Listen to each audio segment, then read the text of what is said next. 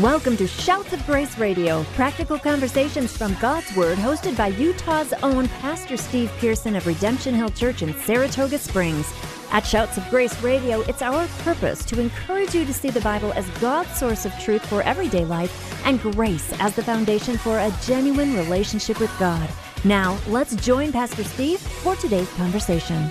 Hey, if this is your first time listening, we would invite you to go on to shoutsofgraceradio.com, and there you can listen to all of our past broadcasts. I believe it's been a little over 2 years now, and you can catch up on any of the topics we have there.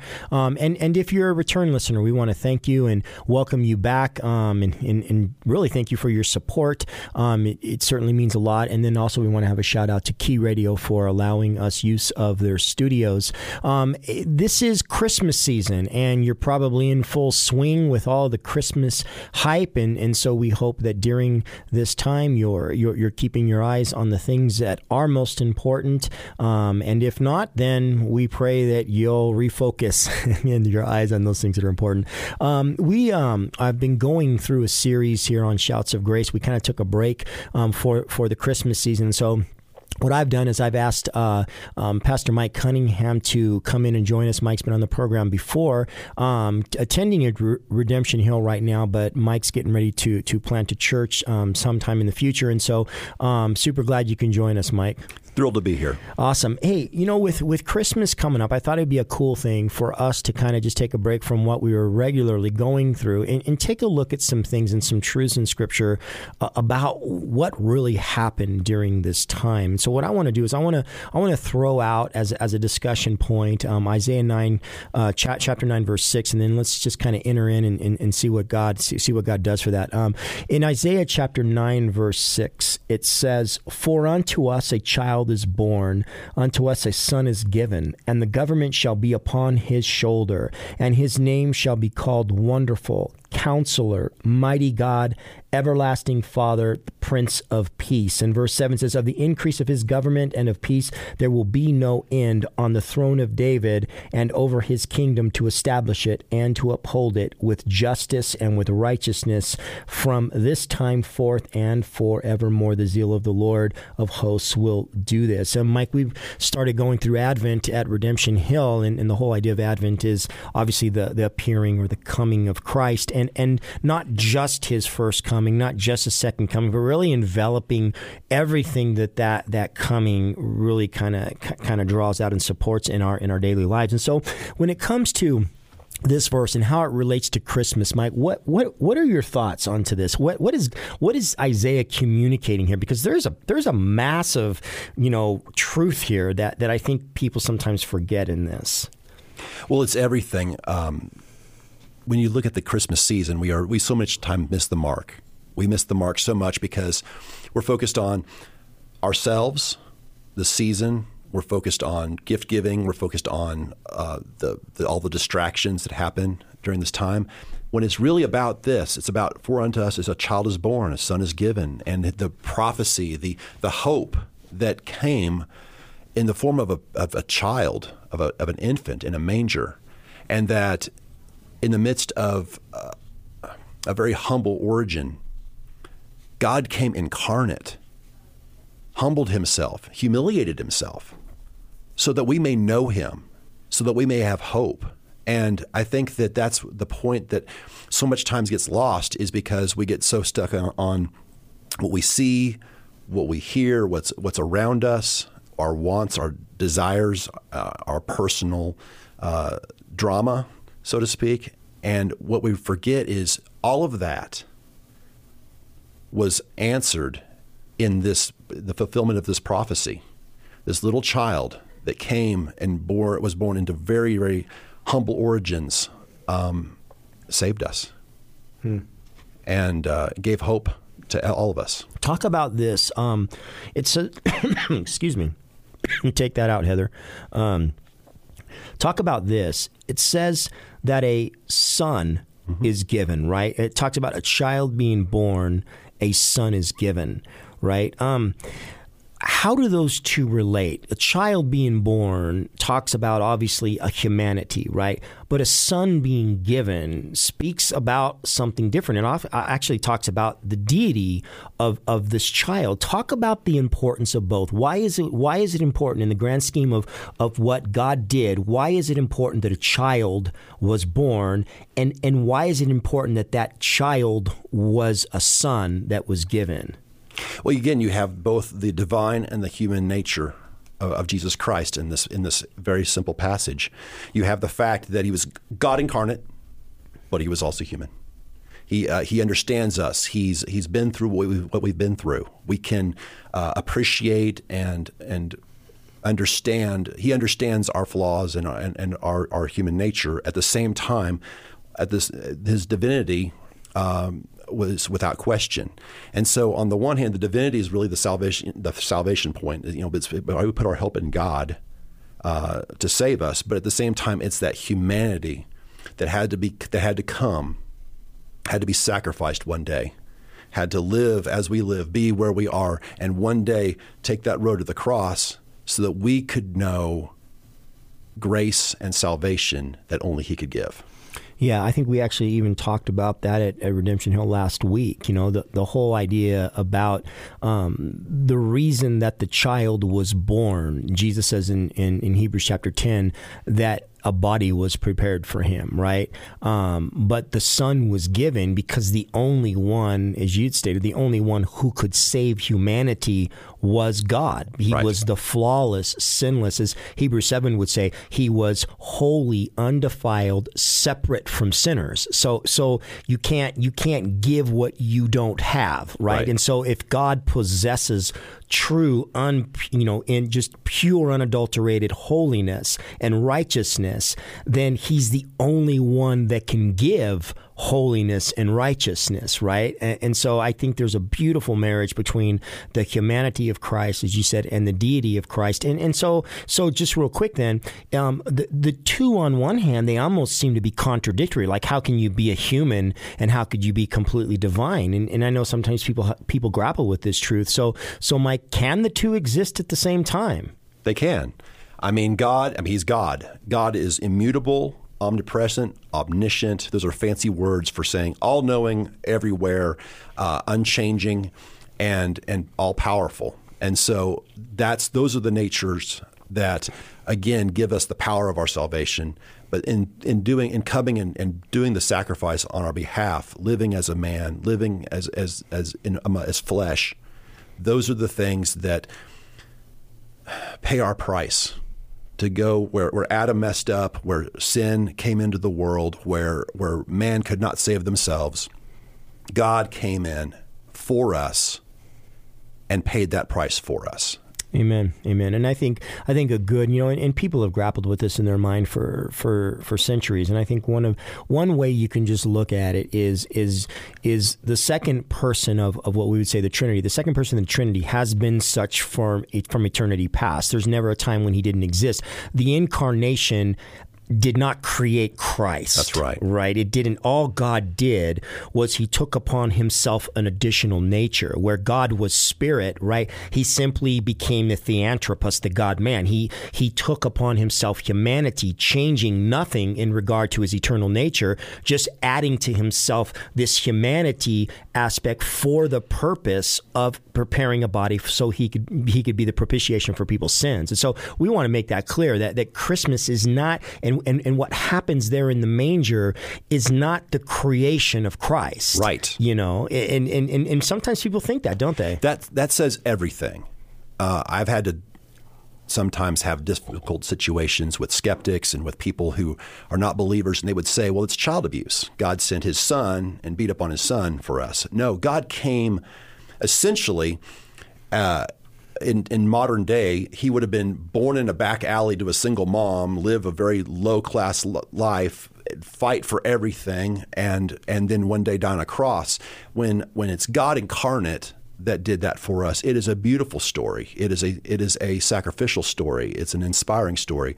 If it's Jesus as a created being, it's almost like he passed it off on somebody else. That's right. In fact, if you remember in Acts chapter 20, when Paul's talking to the Ephesian elders, he makes reference to God purchasing the church with his own blood. His own blood. That makes no sense outside of the incarnation of Christ, because if God is spirit, then without humanity, there can be no blood. And so that is what Hebrews is talking about. When Christ was prepared a body and stepped into time from eternity, it was for the purpose of purchasing the church with his own blood, right? And so we want to make that real clear distinction that Christ did not come into being at the incarnation. Christ simply took upon himself a human nature and then, Mike, here's the mind-blowing thing about this, subjected himself to all of the sinless infirmities of humanity, right? Hunger, pain, being tired, all those things when you look in Scripture that are sinless, all the sinless infirmities of man, Christ took upon himself the temptation, right? Christ knows what it's like to be tempted, yet without sin, the Bible tells us. And so all of that human experience was his in the fullest, right? It wasn't as if he was immune to all that. That's what Hebrews is talking about. He was tempted like us in all ways, right? And so to your earlier point, what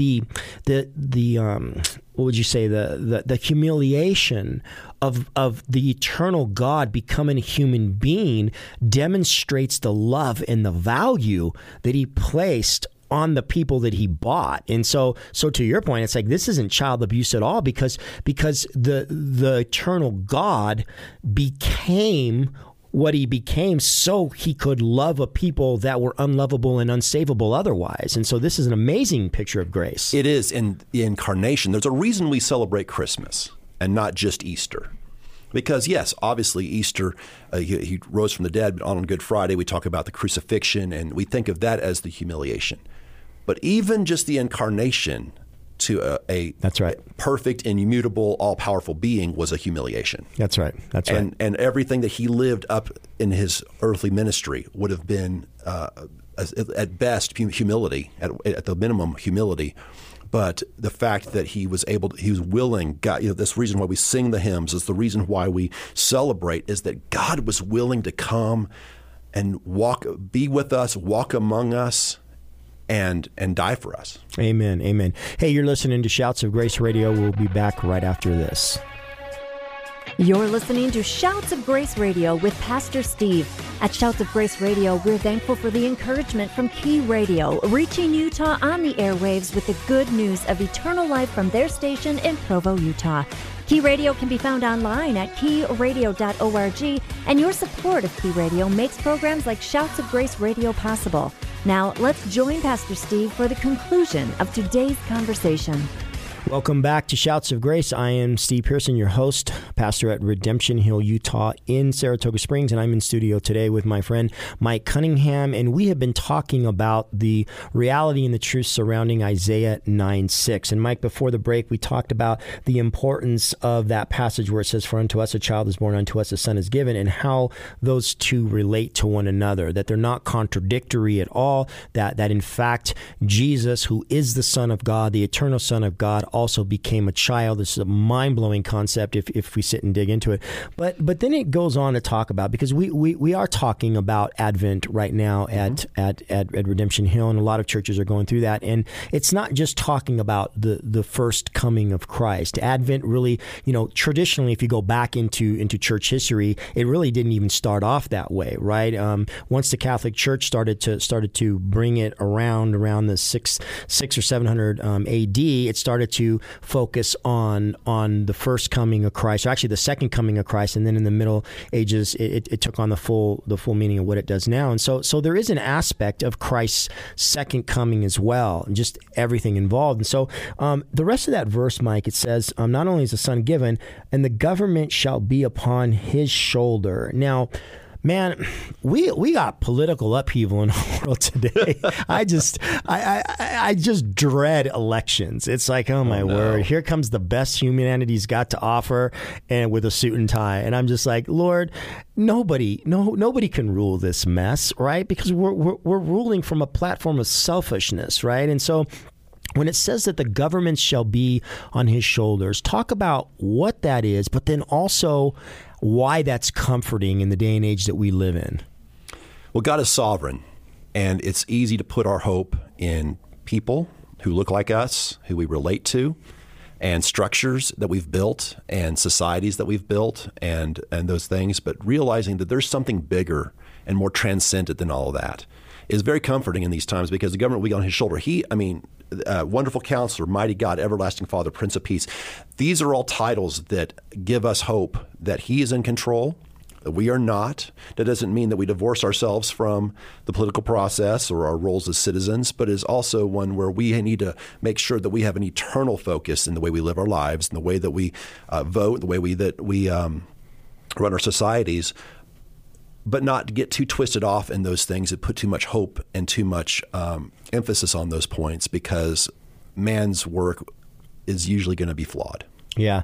I think of when I think of governments, I think, I go to that vision that Daniel had, and really, that he shared with Nebuchadnezzar, talking about the kingdoms that would come from Nebuchadnezzar, and then after Nebuchadnezzar would come the Medo-Persian, and he talks about this image, this head of gold, and he keeps going down the line all the way from Nebuchadnezzar himself to the Medo-Persian, to the Grecian Empire, ultimately to the Roman Empire. Then he says something. He says, and then I saw a rock as it had been cut out of the side of a hill without human hands. It came and it crushed all these other images, this image of the best that man has in all of his empires. And of course, we look at that and we think, man, the day that Jesus returns in that second advent, if you will, and he sets up his kingdom, it really is that stone that has nothing to do with the hand of man, that crushes everything that man has tried to establish to rule himself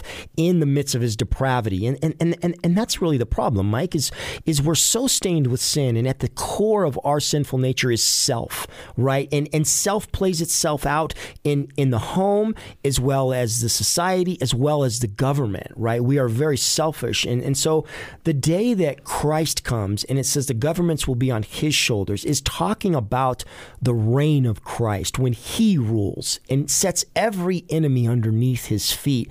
And man, I look at that day and I think, what, Lord, come quickly, right? That's like, but for some people, they won't look at that as really a joyful occasion, because Christ coming back means a great thing for some, but for others it's a fearful and dreadful thing, because they aren't right with the Lord Jesus, right? And so when it comes to this idea of Christ having the governments rest on his shoulders, right? There's another part that says that he's Wonderful Counselor, Mighty God, Everlasting Father, Prince of Peace. Those titles, when it talks about him being Prince of Peace, tell us how that relates to both the believer and then the non-believer. What's the attraction to the believer, and then what ought the non-believer be looking at in that title, the Prince of Peace? Well, the Hebrew word shalom is not the absence of conflict. It is wholeness. And that's really what God is going to bring. He's going to bring wholeness. He's going to make us whole. He's going to make creation whole. And he is going to take away, the sin stain and make things right. And for those who kind of have control issues or want to be master of their own domain, that means a relinquishing of power and influence, where we live in a society where it's kind of all about us and we're very individualistic. And, for some, a power that's higher than us is not something that is attractive to them. But sometimes you have to let go of what's yours and what you want for something that's greater. And sometimes you have to let God bless you. Sometimes you have to let God work in you and make you more than you are. And also that helps you look forward to a day when all that we have built up and all of the problems and all the sin will be wiped away, and God will come and he will reign and he will restore. And so on the one hand, yes, if you're walking in sin, that can be scary because you need to know that you need grace. You need God in your life, and you need something that's bigger than you. You can't save yourself. For those who are Christians, it says, hold on, stay strong. You might be in a tough situation this season. You might be in a period of depression or fear, and know that, you know what, God is still working, God is still moving, and we have a lot to look forward to. That's right. And I love these titles when it talks about the child that's born, and it talks then about the son that's given, talking about his deity. The government shall rest upon his shoulder. Again, it's talking about the reign of Christ. It says his name shall be called Wonderful Counselor. Christ is a counselor. He counsels people in their worst times, right? For the believer, it refers to him as mighty God, right? I mean, this is a title of absolute supremacy, right? This is the mighty God. And then it says the everlasting Father. Some versions say the Father of eternity. That just isn't saying that he is the Father. It's not saying that. It's just saying that Jesus birthed time. He's the one that created it. He's the one that gave it. And then, of course, it says he is the Prince of Peace. And here's why, for me, Mike, I like that, is during a time like we're entering into right now, Christmas isn't a time of peace for everybody. Nope. Christmas is a time of frankly, turmoil, right? People don't like what it stands for, the way it's been commercialized. They can't wait for it to get behind them. For some people, it's a super depressing time of year because it reminds them of things in their past or whatever.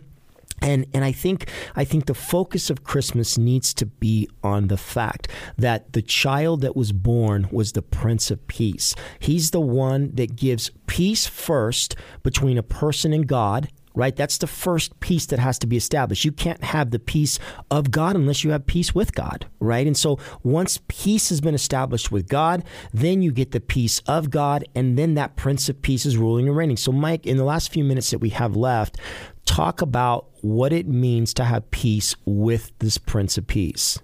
Well, Billy Graham has a quote that said, the world does not have peace. Billy Graham said, the world does not give peace, for it does not have any peace to give. It fights for peace. It negotiates for peace. It maneuvers for peace. But there is no ultimate peace in the world. But Jesus Christ gives peace to those who put their trust in him.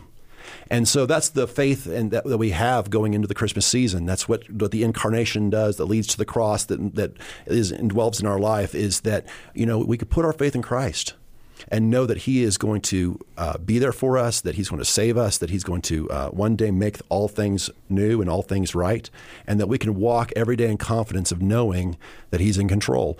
And to the person who is struggling this holiday season, I pray that they will put their faith and their focus on the things that matter, the point of the season, which is that God loved you so much, he humiliated himself for you over a long period of time.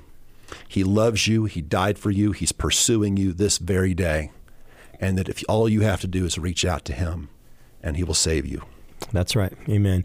Jesus said that my peace I leave you, not as the world gives, right? They are very different. The peace that the world offers a person, Mike, is a pseudo peace. It is something that is completely contingent upon that person's circumstances in any given moment. And when those circumstances change, that person's peace is robbed. It's connected to the lifeline of the world, meaning that their whole life and their mental state and their psyche when it comes to peace is up and down. It looks like a roaring river in the swells, but what Jesus says is in the midst of all that, he says there's a peace that God gives. And the peace that God gives is directly related to what happens in eternity, which is not affected by the world at all. And what happens in eternity is the fact that there is a king on the throne. His name is Jesus, and he rules and reigns in eternity as well as in life in the hearts of people. Hey, we're out of time today for this edition of Shouts of Grace. Thank you for listening, and we'll see you next time.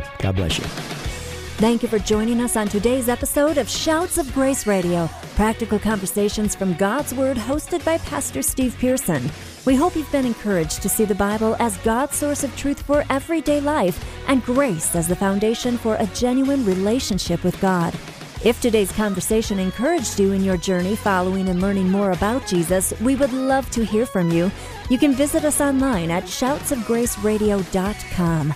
At shoutsofgraceradio.com, you can listen to all of our episodes, share them online with your friends, and find out more about Pastor Steve. Shouts of Grace Radio is an outreach of Redemption Hill Church in Saratoga Springs, Utah. Thank you again for joining us on today's show, and from all of us here at Shouts of Grace Radio, it is our prayer that you would grow in the grace and knowledge of Jesus Christ.